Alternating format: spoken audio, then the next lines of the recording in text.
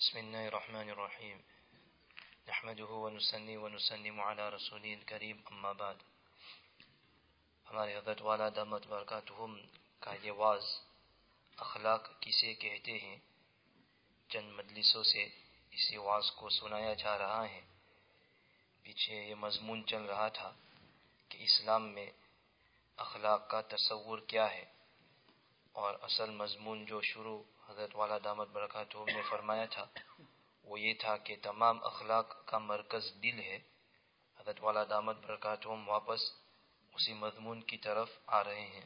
فرماتے ہیں یہ بات ضمناً آ گئی، عرض یہ کر رہا تھا کہ تمام اخلاق کا مرکز دل ہے، اسی وجہ سے دل پر محنت کرائی جاتی ہے تاکہ دل میں صبر، سخاوت، شکر، محبت، توکل.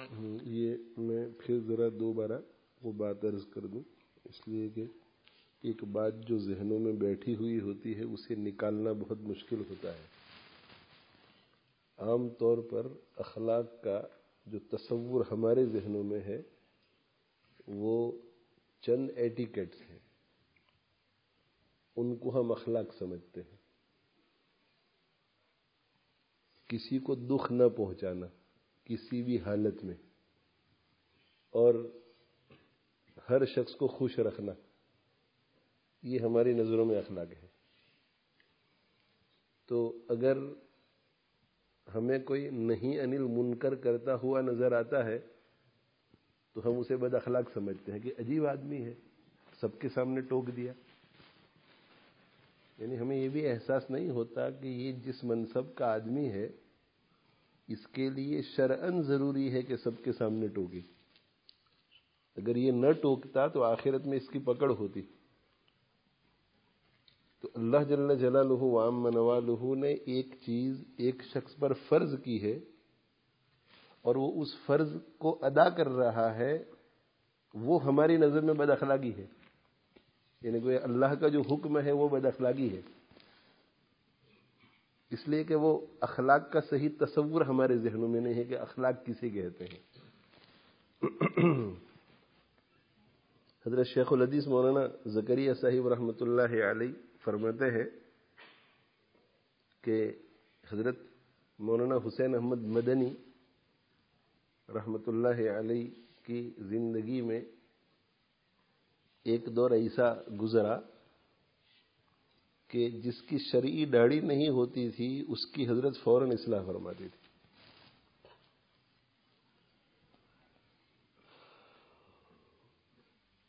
اب یہ جو جسمانی روگ ہوتے ہیں، جسمانی روگ، جسمانی بیماریاں، میرے ایک دوست ہیں جو آئے ہوئے ہیں جدہ سے، ڈاکٹر عرفان. تو ابھی ان کے ساتھ کچھ گفتگو ہو رہی تھی انجائنا اور ہارٹ وغیرہ کے سلسلے میں.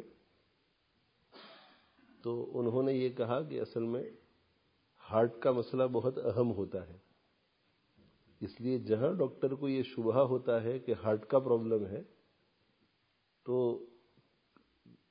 احتمال اور پاسبلٹی کے درجے کی چیز میں بھی چاروں طرف سے حفاظت کا سامان فوراً ڈال دیتے ہیں. یہ دوا شروع کرا دی، فلاں دوا شروع کرا دی، فلاں دوا شروع کرا دی. اور وجہ اس کی یہ ہوتی ہے کہ اگر ہارٹ اٹیک نہیں ہے تو دوا کا اتنا نقصان نہیں ہوگا جتنا دوا شروع نہ کرانے کی وجہ سے ہارٹ کا اگر پرابلم ہے اور ہارٹ اٹیک ہو گیا تو دیکھو ہم لوگوں کو ایسا ہوتا ہے کہ یہ دوا شروع کروائی، یہ 3 4 گولیاں ہمیں دے رہے ہیں، اتنی ہائی ڈوز کی دے رہے ہیں، اس لیے کہ ہمیں بیماری کتنی خطرناک ہے اور اس کا کیا انجام ہو سکتا ہے اس کا احساس نہیں ہے، لیکن ان کو احساس ہے. تو کسی بھی ڈاکٹر کے سامنے آپ کہیں گے کہ ہمارے ڈاکٹر نے میرے ساتھ ایسا کیا تو وہ کہیں گے بالکل ٹھیک کیا ہے. کسی عام آدمی کے سامنے ہم ذکر کرتے ہیں کہ یار ڈاکٹر نے تو 6 گولی مجھے شروع کرا دی. اچھا 6 گولی شروع کرا دی؟ ڈاکٹروں کا کام ہی یہ ہوتا ہے، وہ بالکل سائیڈ ایفیکٹ وغیرہ کو نہیں دیکھتے، بس گولیاں ہی کھلاتے رہتے ہیں. دیکھو دونوں، کسی ڈاکٹر کو کہو تو اس کا یہ تبصرہ ہوگا، عام آدمی کو کہو یہ کیوں، یہ فرق کیوں ہے؟ فرق اس لیے ہے کہ ڈاکٹر کو جو بصیرت حاصل ہے وہ عام آدمی کو نہیں ہے. تو جن لوگوں کے سامنے آخرت کھلی ہوئی ہے اور جن لوگوں نے آخرت سے تعلق رکھنے والے اچھے اور برے اعمال کو اچھی طرح سمجھ لیا ہے کہ ان اعمال کا آخرت میں یہ اثر ہوتا ہے، ان اعمال کا آخرت میں یہ اثر ہوتا ہے، تو اسے گناہوں کے بارے میں اور اچھے اعمال کے بارے میں جو بصیرت ہوتی ہے وہ ہم لوگوں کو نہیں۔ اس لیے ہم جب کسی مولانا کو سنیں گے کہ وہ دوسرے کو سمجھا رہا ہے کہ بھئی داڑھی پوری شرعی رکھ لو نا آپ، تو ہمارے ذہن میں ایسا آتا ہے کہ ابھی یہ داڑھی کا مسئلہ اتنا امپورٹنٹ ہے، اتنا اہم ہے کہ یہ ان کو داڑھی کے لیے سمجھا رہے ہیں۔ اس لیے کہ یہ اللہ کی جو نافرمانی ہو رہی ہے، اس اللہ کی نافرمانی کا وبال کتنا بڑا ہے، اس کا نقصان کتنا بڑا ہے، اس کا چونکہ ہمیں احساس نہیں ہے۔ یہ داڑھی جو ہے، پہلے بھی میں سمجھا چکا ہوں کہ داڑھی سنت نہیں ہے، داڑھی واجب ہے، اور سنت اور واجب میں بہت فرق ہے۔ سنت اگر کوئی ادا کرے گا تو بہت اجر ملے گا، اور چھوڑے گا تو گنہگار نہیں ہوگا، اور واجب ادا کرے گا تو اجر و ثواب ملے گا، اور چھوڑے گا تو گنہگار ہوگا۔ عید کی نماز واجب ہے، اسی لیے ہم سب پڑھنے کے لیے آتے ہیں۔ عشاء کی نماز کے بعد 3 رکعت وتر واجب ہے، اسی لیے سب پڑھتے ہیں، واجب۔ اگر عشاء کی نماز قضا ہو جائے تو 4 رکعت فرض اور 3 رکعت واجب کی قضا کرنی پڑے گی۔ سنتوں کی قضا نہیں ہے، وتر کی قضا ہے۔ دیکھو فرض کے درجے میں ہے وہ قضا کے اعتبار سے۔ یہ داڑھی رکھنا واجب ہے، اور داڑھی کی بھی ایک حد مقرر کی ہے شریعت نے۔ حد تو مقرر کریں گے نا ہر چیز کی۔ ایسا نہیں کہا کہ فجر کی نماز فرض ہے اور پھر حد مقرر نہیں کی، نہیں، حد مقرر کی کہ 2 رکعت ہیں۔ ظہر کی نماز فرض ہے اور پھر حد مقرر کی کہ 4 رکعت ہے۔ تو شریعت ہمیں کوئی کام کرنے کے لیے کہتی ہے تو پھر حد بھی تو مقرر کرے گی۔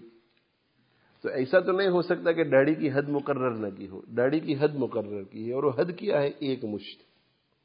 یہ تھوڑی سے لے کر آگے 1 مشت، 1 مشت کے بعد کاٹ سکتے ہیں۔ ادھر بھی اگر کوئی کاٹنا چاہے تو 1 مشت کے بعد کاٹ سکتا ہے، ادھر بھی کاٹنا چاہے 1 مشت کے بعد کاٹ سکتا ہے۔ 1 مشت تک داڑھی رکھنا واجب ہے۔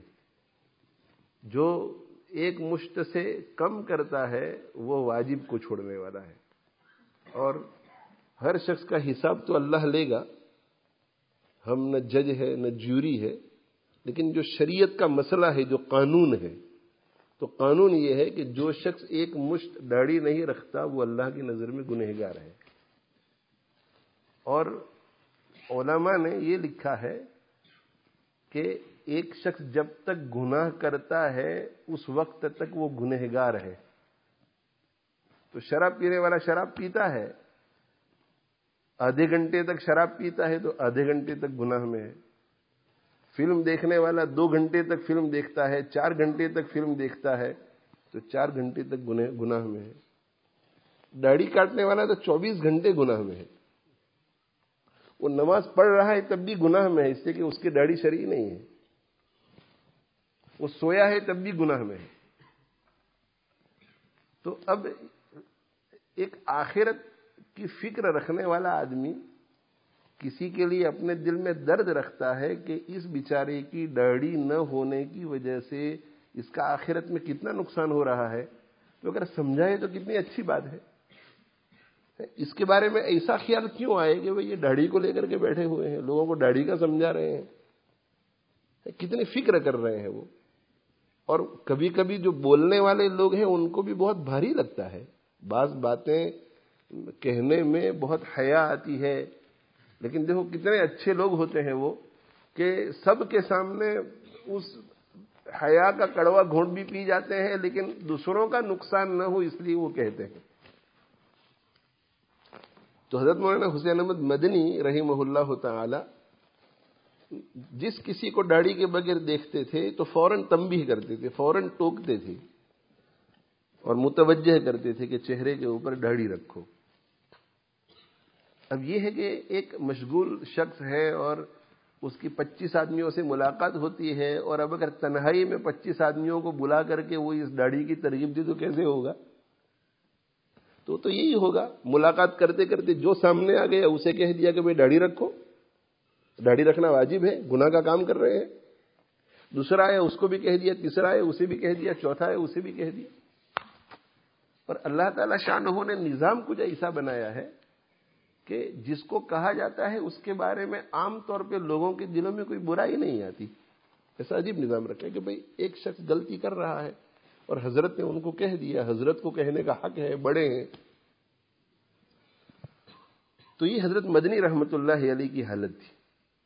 تو حضرت شیخ رحمت اللہ علیہ فرماتے ہیں کہ ایک صاحب مجھے ملے اور مجھے کہنے لگے کہ آپ کے اخلاق کتنے اچھے ہیں کہ آپ کسی کو ٹوکتے نہیں. اور ایک وہ صاحب ہیں, حضرت مدنی کے بارے میں کہا آپ کے اخلاق کتنے اچھے ہیں. حضرت شیخ چھوٹے اور حضرت مدنی بڑے, اور ان کو پتہ بھی نہیں کہ حضرت مدنی کو حضرت شیخ اتنا بڑا سمجھتے ہیں کہ ان کی جوتیوں کی خاک کو اپنی آنکھوں کا سرما بنا سکتے ہیں. تو کہنے لگے کہ آپ کتنے اچھے ہیں کہ آپ اخلاق سے پیش آتے ہیں.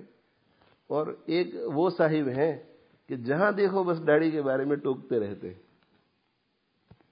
تو حضرت شیخ رحمت اللہ علیہ فرماتے ہیں کہ میں نے کہا کہ نالائق, میں اخلاق والا اور وہ بد اخلاق, ایسی بات نہیں ہے. وہ قوی ایمان والے اور میں کمزور ایمان والا. ان کے ایمان کا درجہ چونکہ بہت طاقتور ہے, اس لیے وہ اللہ کے حکم کے معاملے میں اتنے غیرت والے ہیں کہ وہ کسی کی رعایت نہیں کرتے.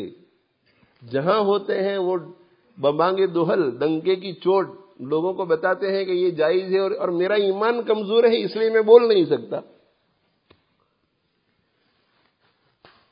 تو دیکھو یہ سمجھ تھی. اب اخلاق کو چونکہ ہم سمجھ نہیں پاتے, اس لیے اس کو ہم نے اخلاق سمجھ لیا ہے کہ بس ہر شخص کے ساتھ اس طرح ملو کہ وہ خوش ہو کر کے جاوے کہ یہ بہت اچھا آدمی ہے. اسی اخلاق نہیں کہتے, اسی اخلاق نہیں کہتے.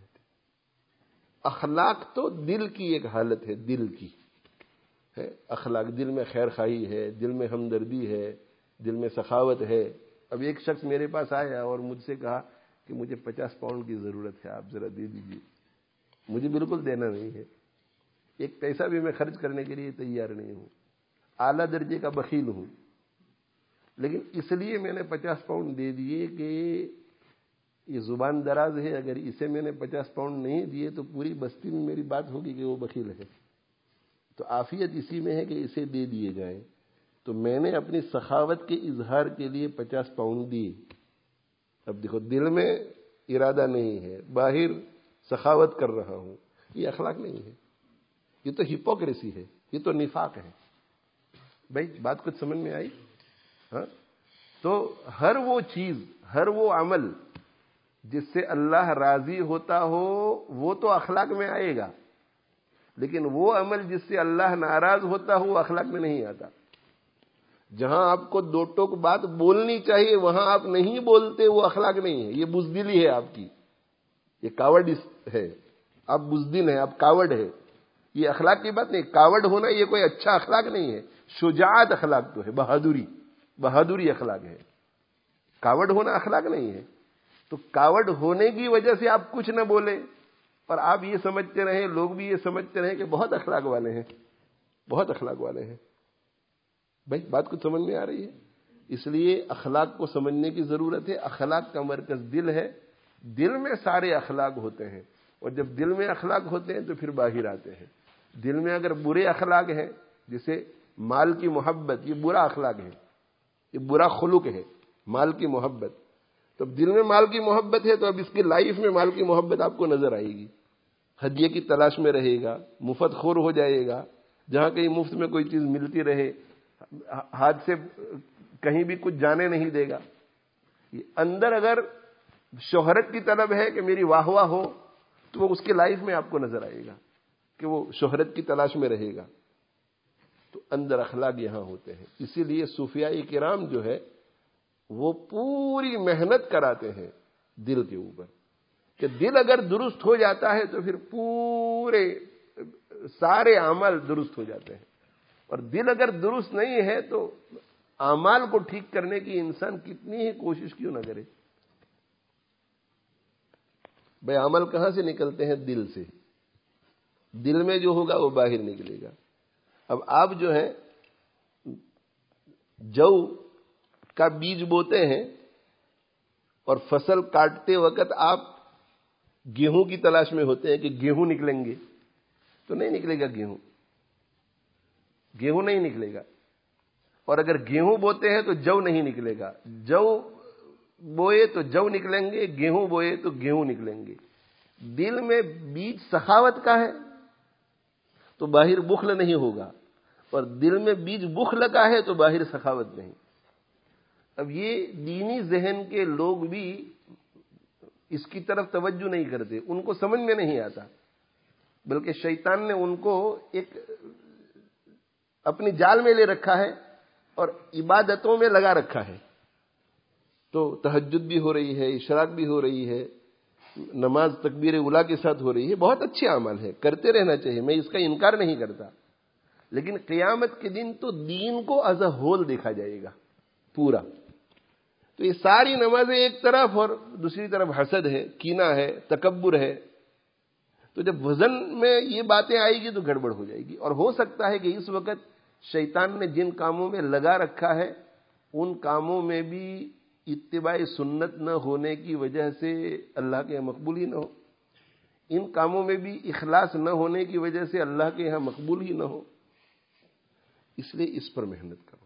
جب تک یہ دل اندھا رہے گا اس وقت تک خود انسان کو بھی سمجھ میں نہیں آئے گا کہ میں جو کام کر رہا ہوں وہ آخرت میں مفید بھی ہوگا یا نہیں.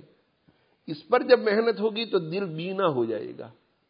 دل بینا ہو جائے گا، اسے خود سمجھ میں آنے لگے گا کہ اوہو یہ تو میں گڑبڑ کر رہا ہوں، یہ کیا ہو رہا ہے، ریا ہے، ایسا ہے ویسا ہے.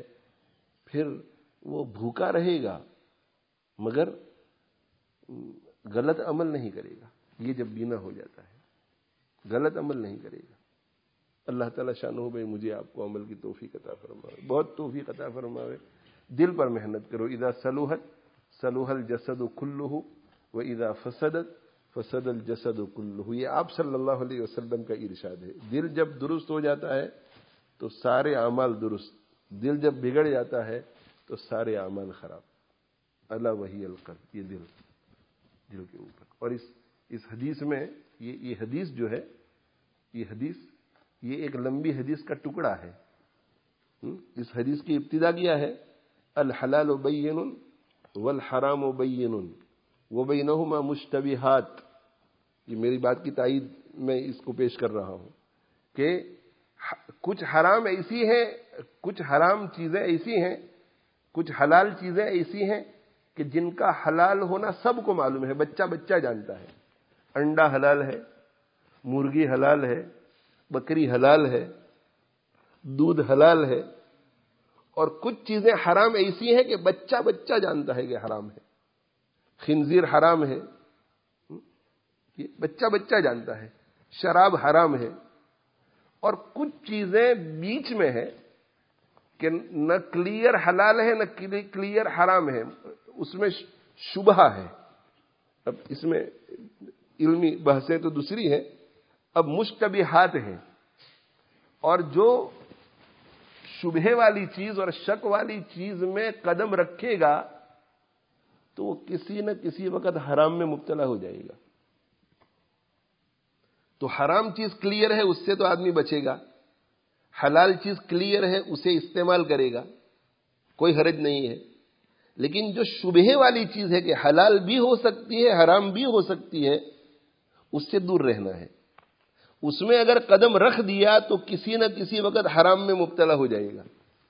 گرے ایریا میں جو اگر قدم رکھا تو ڈینجر ہے. سمجھ میں آ گیا؟ یہ بیان کرنے کے بعد اخیر میں یہ آتا ہے کہ انسان کے جسم میں گوشت کا ایک ٹکڑا ہے. جب وہ درست ہو جاتا ہے تو سب کچھ درست، جب وہ بگڑ جاتا ہے تو سب کچھ گڑبڑ. کیا مناسبت ہے دونوں میں؟ دونوں میں مناسبت یہ ہے کہ جو حرام ہے وہ تو کلیئر ہے، بچنا آسان. حلال کلیئر ہے، نہیں بچیں گے تو کوئی حرج نہیں. یہ گرے ایریا بہت مشکل ہے کہ گرے ایریا سے ہم کیسے اپنے آپ کو بچائیں. تو کہا کہ اللہ کے نبی صلی اللہ علیہ وسلم نے نیچے اس کا رستہ بتلایا کہ دل پر محنت کرو.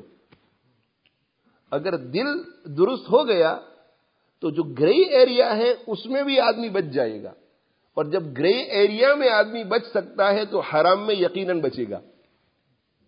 اب جب گرے ایریا میں بھی بچ گیا، حرام میں بھی بچ گیا، تو دنیا میں بھی اللہ کا ولی اور آخرت میں بھی اللہ کا ولی. دیکھو یہ اس کے اوپر محنت کرائی گئی. یہ حدیث ہے آپ صلی اللہ علیہ وسلم کی. اور یہ کون سی حدیث ہے؟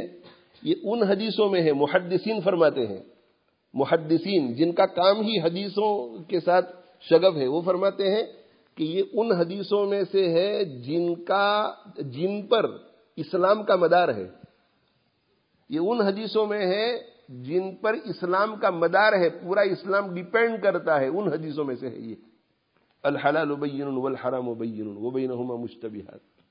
اور بڑے بڑے محدثین نے 4 حدیثوں کا انتخاب کیا، 5 حدیثوں کا انتخاب کیا، اور انتخاب کر کے یہ کہا کہ ساری حدیثیں ہزاروں لاکھوں کی تعداد میں ہیں، ان میں سے اگر کوئی صرف ان 4 یا 5 پر عمل کر لے گا تو کامیاب ہو جائے گا. ان 4 یا 5 حدیثوں میں اس کو رکھا ہے الحلال بین والحرام بین، جس کے آخر میں کیا آتا ہے؟ الا ان فی الجسد مضغۃ اذا صلحت صلح الجسد كله واذا فسدت فسد الجسد كله. تو بھائی دل کے اوپر محنت کرو، اور اس کا طریقہ بار بار بتلا رہا ہوں، بار بار ریپیٹ کر رہا ہوں، اس لیے کہ بار بار سننے کو ملتا نہیں، اس لیے ریپیٹ کرنا پڑتا ہے بار بار. اس کا طریقہ یہ ہے کہ کسی مشائخ حقہ میں سے کسی معتبر شیخ کو منتخب کر کے اپنے آپ کو، اپنے دل کو درست کرنے کے لیے حوالے کرو، اس کے ساتھ اصلاحی تعلق قائم کرو، اس کے ساتھ بیعت کرو، اور پھر وہ جس طرح آپ کو بتلاتا جائے ویسے آپ عمل کرتے چلے جاؤ. اللہ کی ذات سے امید ہے کہ دل جو ہے وہ صاف ستھرا ہو جائے گا. اس لیے کہ اس طریقے سے لاکھوں انسانوں کے دل صاف ستھرے ہوئے ہیں، لاکھوں انسانوں کے دل صاف ستھرے ہوئے ہیں. مشائخ اعظام کا بہت بڑا کنٹریبیوشن ہے دین میں، اور بہت لمبا سلسلہ ہے. ہزاروں لاکھوں صوفیاء کرام دنیا میں آئے ہیں اور دنیا میں رہے ہیں، اور آج بھی الحمدللہ موجود ہیں، اور جو ایکسپرٹ ہوتے ہیں ان چیزوں میں، ایکسپرٹ ہوتے ہیں، بہت ایکسپرٹ ہوتے ہیں. وہ ان کو بیماریوں کا علاج کیسے کرنے کا، دل میں جو بیماریاں ہوتی ہیں ان کو کیسے نکالنے کی، جیسے یہ ہمارے ڈاکٹر حضرات وغیرہ ہمیں دوائی دیتے ہیں تو وہ بھی ہمیں دوائی دیتے ہیں. ان دواؤں کا اگر کوئی اہتمام سے عمل کرے گا، سنسیئرٹی کے ساتھ اور کمٹمنٹ کے ساتھ، ڈیڈیکیشن کے ساتھ، تو ضرور ان کا اثر ہوتا ہے اور بڑی بڑی بیماریاں زائل ہو جاتی ہیں. وہ بہت ایکسپرٹ ہوتے ہیں. اصل میں ہم لوگوں کو بیعت ہونے کا فائدہ اس لیے نظر نہیں آتا کہ ہم کمٹ نہیں کرتے. ڈیڈیکیشن کے ساتھ، مشائخ کے ساتھ رابطہ، بیعت ہو جاتے ہیں، اور جو تسبیحات بتلائی ہیں زیادہ سے زیادہ ان کو پڑھ لیتے ہیں، اور اس طرح مجلس میں آ جاتے ہیں اور چلے گئے. نہیں، اس سے کچھ نہیں ہوتا. پورا پیکج لینا پڑے گا. اطلاع، اتباع، اپنی بیماریاں بتانی پڑے گی، اپنی اچھی حالت بھی بتانی پڑے گی. کبھی کبھی ہوتا یہ ہے کہ ہمیں ایسا لگتا ہے کہ تو بہت اچھی حالت ہے. اچھا بھائی، بہت اچھی حالت ہے تو پھر بتلاتے کیوں نہیں؟ تو شیطان دل میں وسوسہ ڈالتا ہے کہ شرم لگتی ہے کہ حضرت کو یہ بات بتاؤں، اتنی اچھی حالت ہے میری، مجھے اچھے اچھے خواب آتے ہیں، اور میں تہجد میں بہت روتا ہوں، دعا میں بھی بہت روتا ہوں، دل بہت لگتا ہے. یہ بتانے میں ذرا حیا آتی ہے. حیا آتی ہے اس لیے مت بتلاؤ. مت بتلاؤ تو جب آپ لکھیں گے نہیں، اس کا مطلب یہ ہے کہ آپ اپنے شیخ کے ساتھ آنےسٹ نہیں ہیں، اس لیے کہ آپ وہ بات بتلا نہیں رہے جو بتانی چاہیے. ایک بات تو یہ ہے کہ آنےسٹ نہیں ہے. دوسری بات یہ ہے کہ جو بات آپ نہیں بتلا رہے ہیں یہ سمجھ کر کہ یہ بہت اچھی حالت ہے، ہو سکتا ہے کہ بری حالت ہو.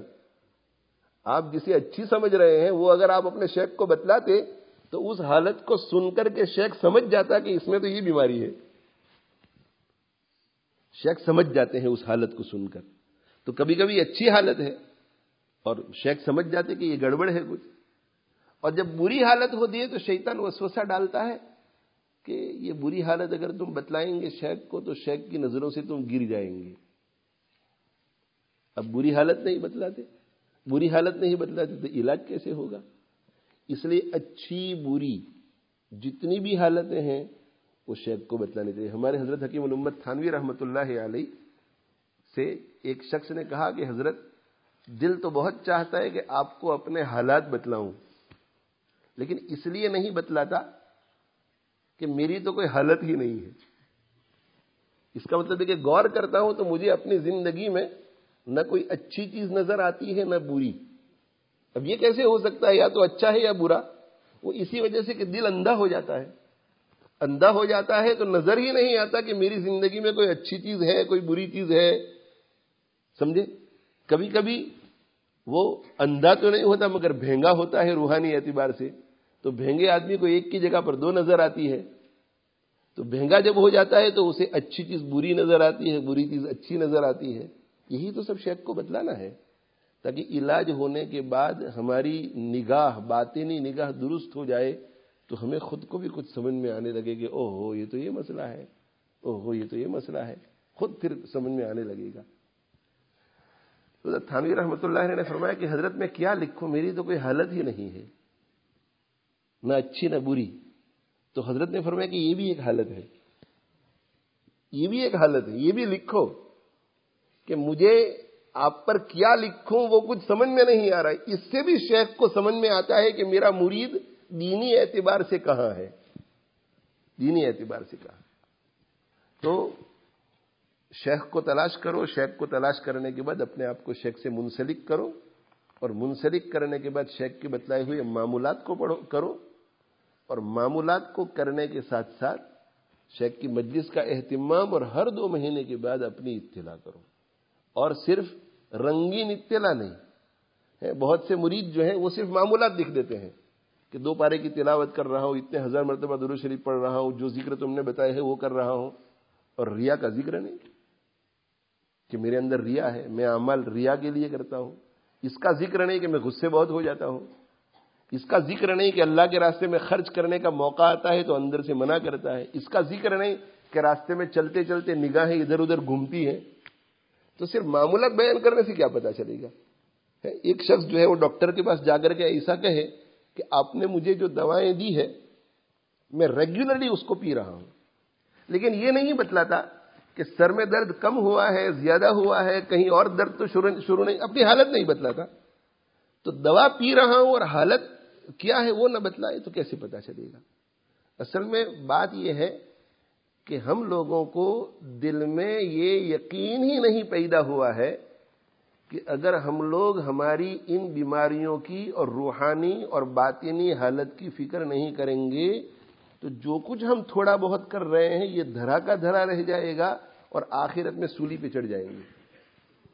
یہ ہمیں ڈر ہی نہیں ہے، خیال ہی نہیں ہے. اچھے اچھے دیندار لوگ جو تکبیر اولیٰ جن کی فوت نہیں ہوتی وہ بھی باہر جب سڑکوں پہ چلتے ہیں تو بد نگاہی میں مبتلا ہوتے ہیں، ادھر ادھر نامحرم عورتوں کو دیکھتے ہیں. اگر انہیں آخرت کی فکر ہوتی تو ضرور فکر کرتے کہ میں اس کا کیا کروں، لیکن ان کو ایسا ہی ہے کہ میری نمازوں کے مقابلے میں میری بد نظری دب جائے گی. اور یہ خیال نہیں آتا کہ کہیں ایسا نہ ہو کہ میری بد نظری کے مقابلے میں میری نمازیں نہ دب جائے. اور یہ تو وہ بیماریاں میں بتا رہا ہوں، وہ بیماری بتا رہا ہوں جس کو ہر شخص سمجھ سکتا ہے کہ میں اس بیماری میں مبتلا ہوں، اس بیماری میں مبتلا ہوں. اچھے اچھے دینی ذہن کے لوگ انٹرنیٹ وغیرہ کے اوپر کیا کیا چیزیں دیکھتے ہیں، کن کن چیزوں کو دیکھتے ہیں. یہ بالکل کلیئر چیزیں ہیں کہ ہم غلطی کر رہے ہیں، پھر بھی یہی کہ نہیں میں بہت دیندار، میں بہت نیک. اس لیے کہ اللہ تعالیٰ شانہ نے جو پردہ پوشی کر رکھی ہے اس کی وجہ سے ایسا لگتا ہے کہ نہیں جس طرح یہاں سب کچھ ٹھیک ٹھاک چل رہا ہے آخرت میں بھی ٹھیک ٹھاک ہو ہی جائے گا. یہ تو کفار مکہ اور مشرکین مکہ کا اعتقاد تھا. وہ مسلمانوں کو یہ کہا کرتے تھے کہ اگر اللہ ہم سے ناراض ہوتا تو اللہ نے ہم کو کیوں صحت دی ہے، اللہ نے ہم کو آل اولاد کیوں دی ہے، اللہ نے ہمیں مالدار کیوں بنایا ہے.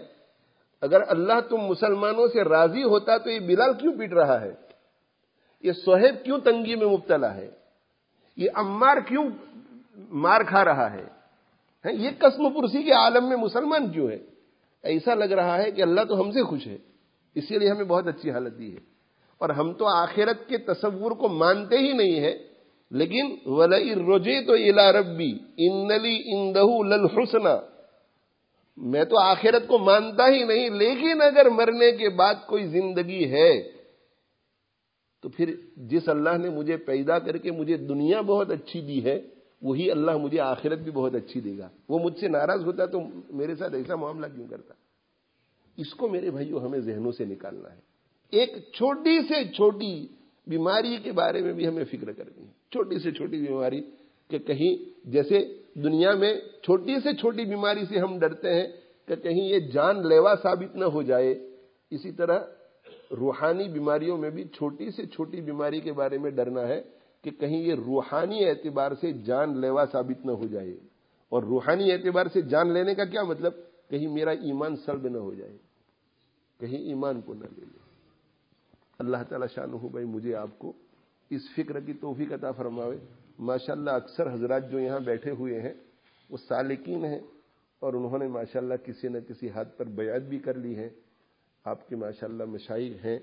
تو میری بار بار جو ریپیٹ کرتا ہوں، اگر کسی ایسی جگہ پر میں تقریر کر رہا ہوتا کہ جہاں پہلی مرتبہ لوگ تصوف کے بارے میں سن رہے ہوتے اور پھر وہاں بہت تاکید سے کہتا ہے تو کسی کو یہ شبہ بھی ہو سکتا تھا کہ یہ تو مرید بنانے کے چکر میں ہے، لیکن مجھے پتا ہے کہ یہاں تو 99% لوگ ایسے ہیں جو کسی نہ کسی شیخ سے بیعت ہو چکے ہیں۔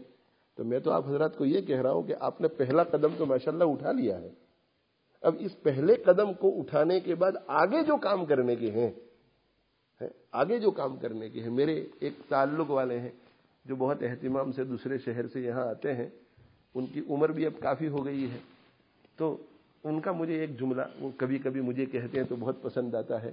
وہ مجھے کہتے ہیں کہ میں آپ کے پاس تاخیر سے پہنچا ہوں، اب میرے پاس عمر بہت کم رہ گئی ہے، بس جلدی جلدی میرے اوپر محنت کرو اور مجھ سے محنت کراؤ تاکہ اس مختصر عمر میں ساری بیماریوں سے نجات پا کر کے میں آخرت میں پہنچ جاؤں۔ اور حقیقت میں وہ فکر کر رہے ہیں، محنت کر رہے ہیں، جو ان کو کہا جا رہا ہے اس پر عمل کرتے ہیں، اپنے احوال بتلاتے ہیں ہر 2 مہینے کے بعد۔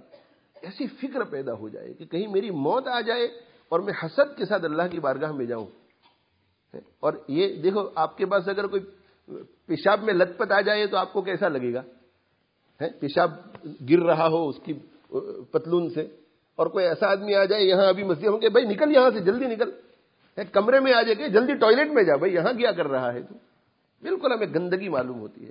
پاخانے میں لت پت کوئی آ جاوے، خون میں لت پت کوئی آ جاوے، تو ان گندگیوں کو چونکہ ہم گندگیاں سمجھتے ہیں گندگیوں کو، اس لیے ہمیں دیکھتے ہی چڑ ہوتی ہے۔ تو اللہ کی بارگاہ میں حسد کے ساتھ ہم جائیں گے، کتنے گندے لگیں گے۔ اللہ کی بارگاہ میں کبر کے ساتھ جائیں گے، کتنے گندے لگیں گے۔ اللہ کی بارگاہ میں کسی پرائی عورت کی محبت کے ساتھ جائیں گے، کتنے گندے لگیں گے۔ اللہ کی بارگاہ میں حب جاہ کے ساتھ جائیں گے، کتنے گندے لگیں گے۔ اللہ کی بارگاہ میں ریا کی بیماری کے ساتھ جائیں گے، کتنے گندے لگیں گے ہم۔ کتنی بو اس کی آ رہی ہوگی، قیامت کے دن لوگوں کو ہم سے کتنی تکلیف پہنچے گی۔ اس لیے مرنے سے پہلے اپنے دلوں پر ہمیں محنت کرنی ہے۔ مجھے بھی اللہ اس کی توفیق دے، آپ سب دوستوں کو بھی توفیق دے۔ بار بار ایک ہی سبق ریپیٹ اسی لیے کر رہا ہوں کہ اسی مقصد کے لیے آپ بھی آتے ہیں، اسی مقصد کے لیے میں بھی آتا ہوں۔ جو کسی اچھے خدا ترس شیخ کے حوالے اپنے آپ کو کر لیتا ہے، اچھے ہاتھوں میں آ جاتا ہے، تو پھر وہ اگر محنت کرے گا تو بہت کامیاب ہوگا۔ تو آپ حضرات جو ہے اپنے اپنے مشائخ کی طرف خوب رجوع کریں اور خوب محنت کریں، اس سے پہلے کہ ہمارا آخری سانس نکل جاوے اور پھر حسرت کے ساتھ ہمیں دنیا سے جانا پڑے۔ اللہ تعالی ہمیں عمل کی توفیق دے، اللہ ہمیں عمل کی توفیق دے، اللہ ہمیں عمل کی توفیق دے۔ تھوڑا پڑھ کر سنا کون ارادہ کرتا ہے؟ چلو ہاتھ اٹھاؤ گے، محنت کریں گے۔ چلو پھر محنت کرو، اس کے لیے جزاکم اللہ۔ جب دل ان اخلاق سے منور ہو جائے گا تو اس کا اثر پورے جسم پر پڑے گا، اور پورے جسم سے اخلاق حسنہ پھوٹ پھوٹ کر ظاہر ہوں گے۔ حضور صلی اللہ علیہ وسلم ارشاد فرماتے ہیں، الا وان فی الجسد مضغۃ اذا صلحت صلح الجسد كله وَإِذَا فَسَدَتْ فَسَدَ الْجَسَدُ كُلُّهُ أَلَا وَهِيَ الْقَلْبُ. غور سے سنو، جسم میں گوشت کا ایک ٹکڑا ہے، جب وہ درست ہو جاتا ہے تو پورا جسم درست ہو جاتا ہے، اور جب وہ بگڑ جاتا ہے تو پورا جسم بگڑ جاتا ہے. غور سے سنو، وہ ٹکڑا دل ہے. اسی لیے دل کی اصلاح کی خوب فکر کرنی چاہیے. جب تک یہ درست نہیں ہوگا اس وقت تک جسم سے اچھے اعمال صادر نہیں ہوں گے. اگر دل اخلاق حسنہ سے محروم ہوگا تو جسم بھی اچھے اخلاق سے آراستہ نہیں ہوگا. اس لیے دل پر محنت کرنے کی ضرورت ہے. اخلاق حمیدہ نہیں ہے تو اخلاق رذیلہ. یہاں یہ بات بھی عرض کرتا چلا جاؤں کہ دل اگر اخلاق حسنہ میں سے کسی خلق سے محروم ہوگا تو اس کی جگہ رذائل میں سے کوئی رذیلہ ضرور ہوگا. یہ بھی بہت اہم بات ہے کہ ایک شخص اگر یہ کہے کہ میرے دل میں تواضع تو نہیں ہے، ہمبلنس، ہیوملٹی تو نہیں ہے، لیکن الحمدللہ تکبر بھی نہیں ہے. ایک شخص ایسا کہے کہ میں مالدار تو نہیں لیکن الحمدللہ فقیر بھی نہیں، تو چلو بھائی، یہاں ایسا نہیں ہے. یہاں ایسا ہے کہ اگر تواضع سے آپ محروم ہیں تو ایک نقصان تو ہوا کہ تواضع سے محروم، اور اس کا مطلب ہے کہ ڈیفینیٹلی اس کی جگہ پہ تکبر ہے. اگر آپ کے پاس اخلاص نہیں ہے اس کا مطلب ہے کہ ڈیفینیٹلی ریا ہے. یہ ہو نہیں سکتا کہ اخلاص بھی نہیں ہے اور ریا بھی نہیں ہے. یہ نہیں ہو سکتا کہ تواضع بھی نہیں ہے اور تکبر بھی نہیں ہے. یہ دونوں میں سے ایک. پھر اس میں فلکچویٹ ہوتا ہے کہ بھائی 75% تکبر ہے تو 25% تواضع ہے، 50-50% ہے. کبھی یہ بڑھ جاتا ہے کبھی یہ بڑھ جاتا ہے. اسی لیے پھر محنت کرتے کرتے یہ فلکچویٹ ہوتا رہتا ہے، اور پھر ایک وقت آتا ہے، ایک وقت کہ وہ بالکل مضبوط ہو جاتا ہے. یہ نسبت میں جب پختگی آ جاتی ہے، ذکر اللہ میں پختگی آ جاتی ہے تو پھر ایک حالت آ جاتی ہے. پھر فلکچویشن بہت کم ہوتا ہے. اور اگر اس میں پھر فلکچویٹ ہوا تو فوراً تنبہ ہو جاتا ہے، اور تنبہ ہو جاتا ہے تو توبہ کر کے پھر اسے اپنی جگہ پہ لے آتا ہے. محنت کر کے، مراقبہ کر کے اس وقت تک میں تو بہت ایکسپرٹ ہو چکا ہوتا ہے کہ پتہ ہوتا ہے کہ کیا کرنا ہے مجھے. شکر نہیں ہے تو ناشکری ہوگی، محبت نہیں ہے تو نفرت ہوگی، سخاوت نہیں ہے تو بخل ہوگا، تواضع نہیں ہے تو تکبر ہوگا. معلوم ہوا کہ اخلاق حمیدہ اور اخلاق رذیلہ یہ ایک دوسرے کے مقابل ہیں. اگر دل میں تواضع ہے تو تکبر نہیں، اور تکبر ہے تو تواضع نہیں. اسی طرح اگر صبر ہے تو بے صبری نہیں، اور بے صبری ہے تو صبر نہیں.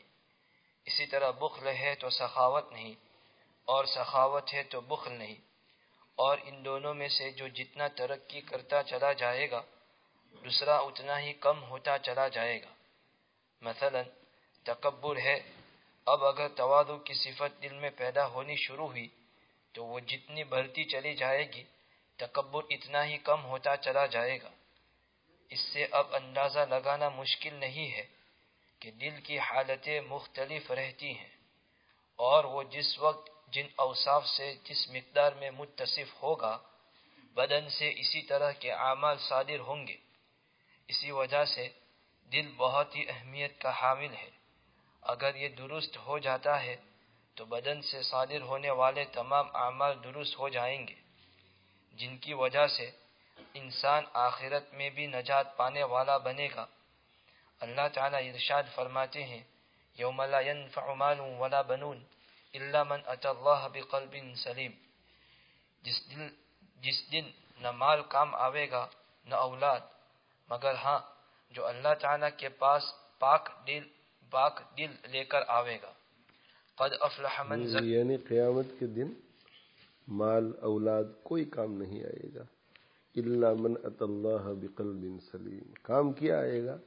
پاک اور صاف سلامتی والا دل. سلامتی والا دل ہوگا ایسا شخص نجات پائے گا. قد افلح من زکاہا، یقیناً وہ مراد کو پہنچا جس نے اس کو پاک کر لیا. عرض یہ کر رہا تھا کہ اخلاق کا مرکز قلب ہے، وہی تمام اخلاق حسنہ کا سر چشمہ ہے، اور اس میں جیسے اخلاق ہوں گے جسم سے ویسے ہی اعمال ظاہر ہوں گے۔ اگر ایک شخص کا دل تواضع سے محروم ہے تو اس کا مطلب یہ ہوا کہ اس کے دل میں تکبر ہے، اور دل میں تکبر کا لذیلہ ہے تو تکبر والے اعمال ہی ظاہر ہوں گے۔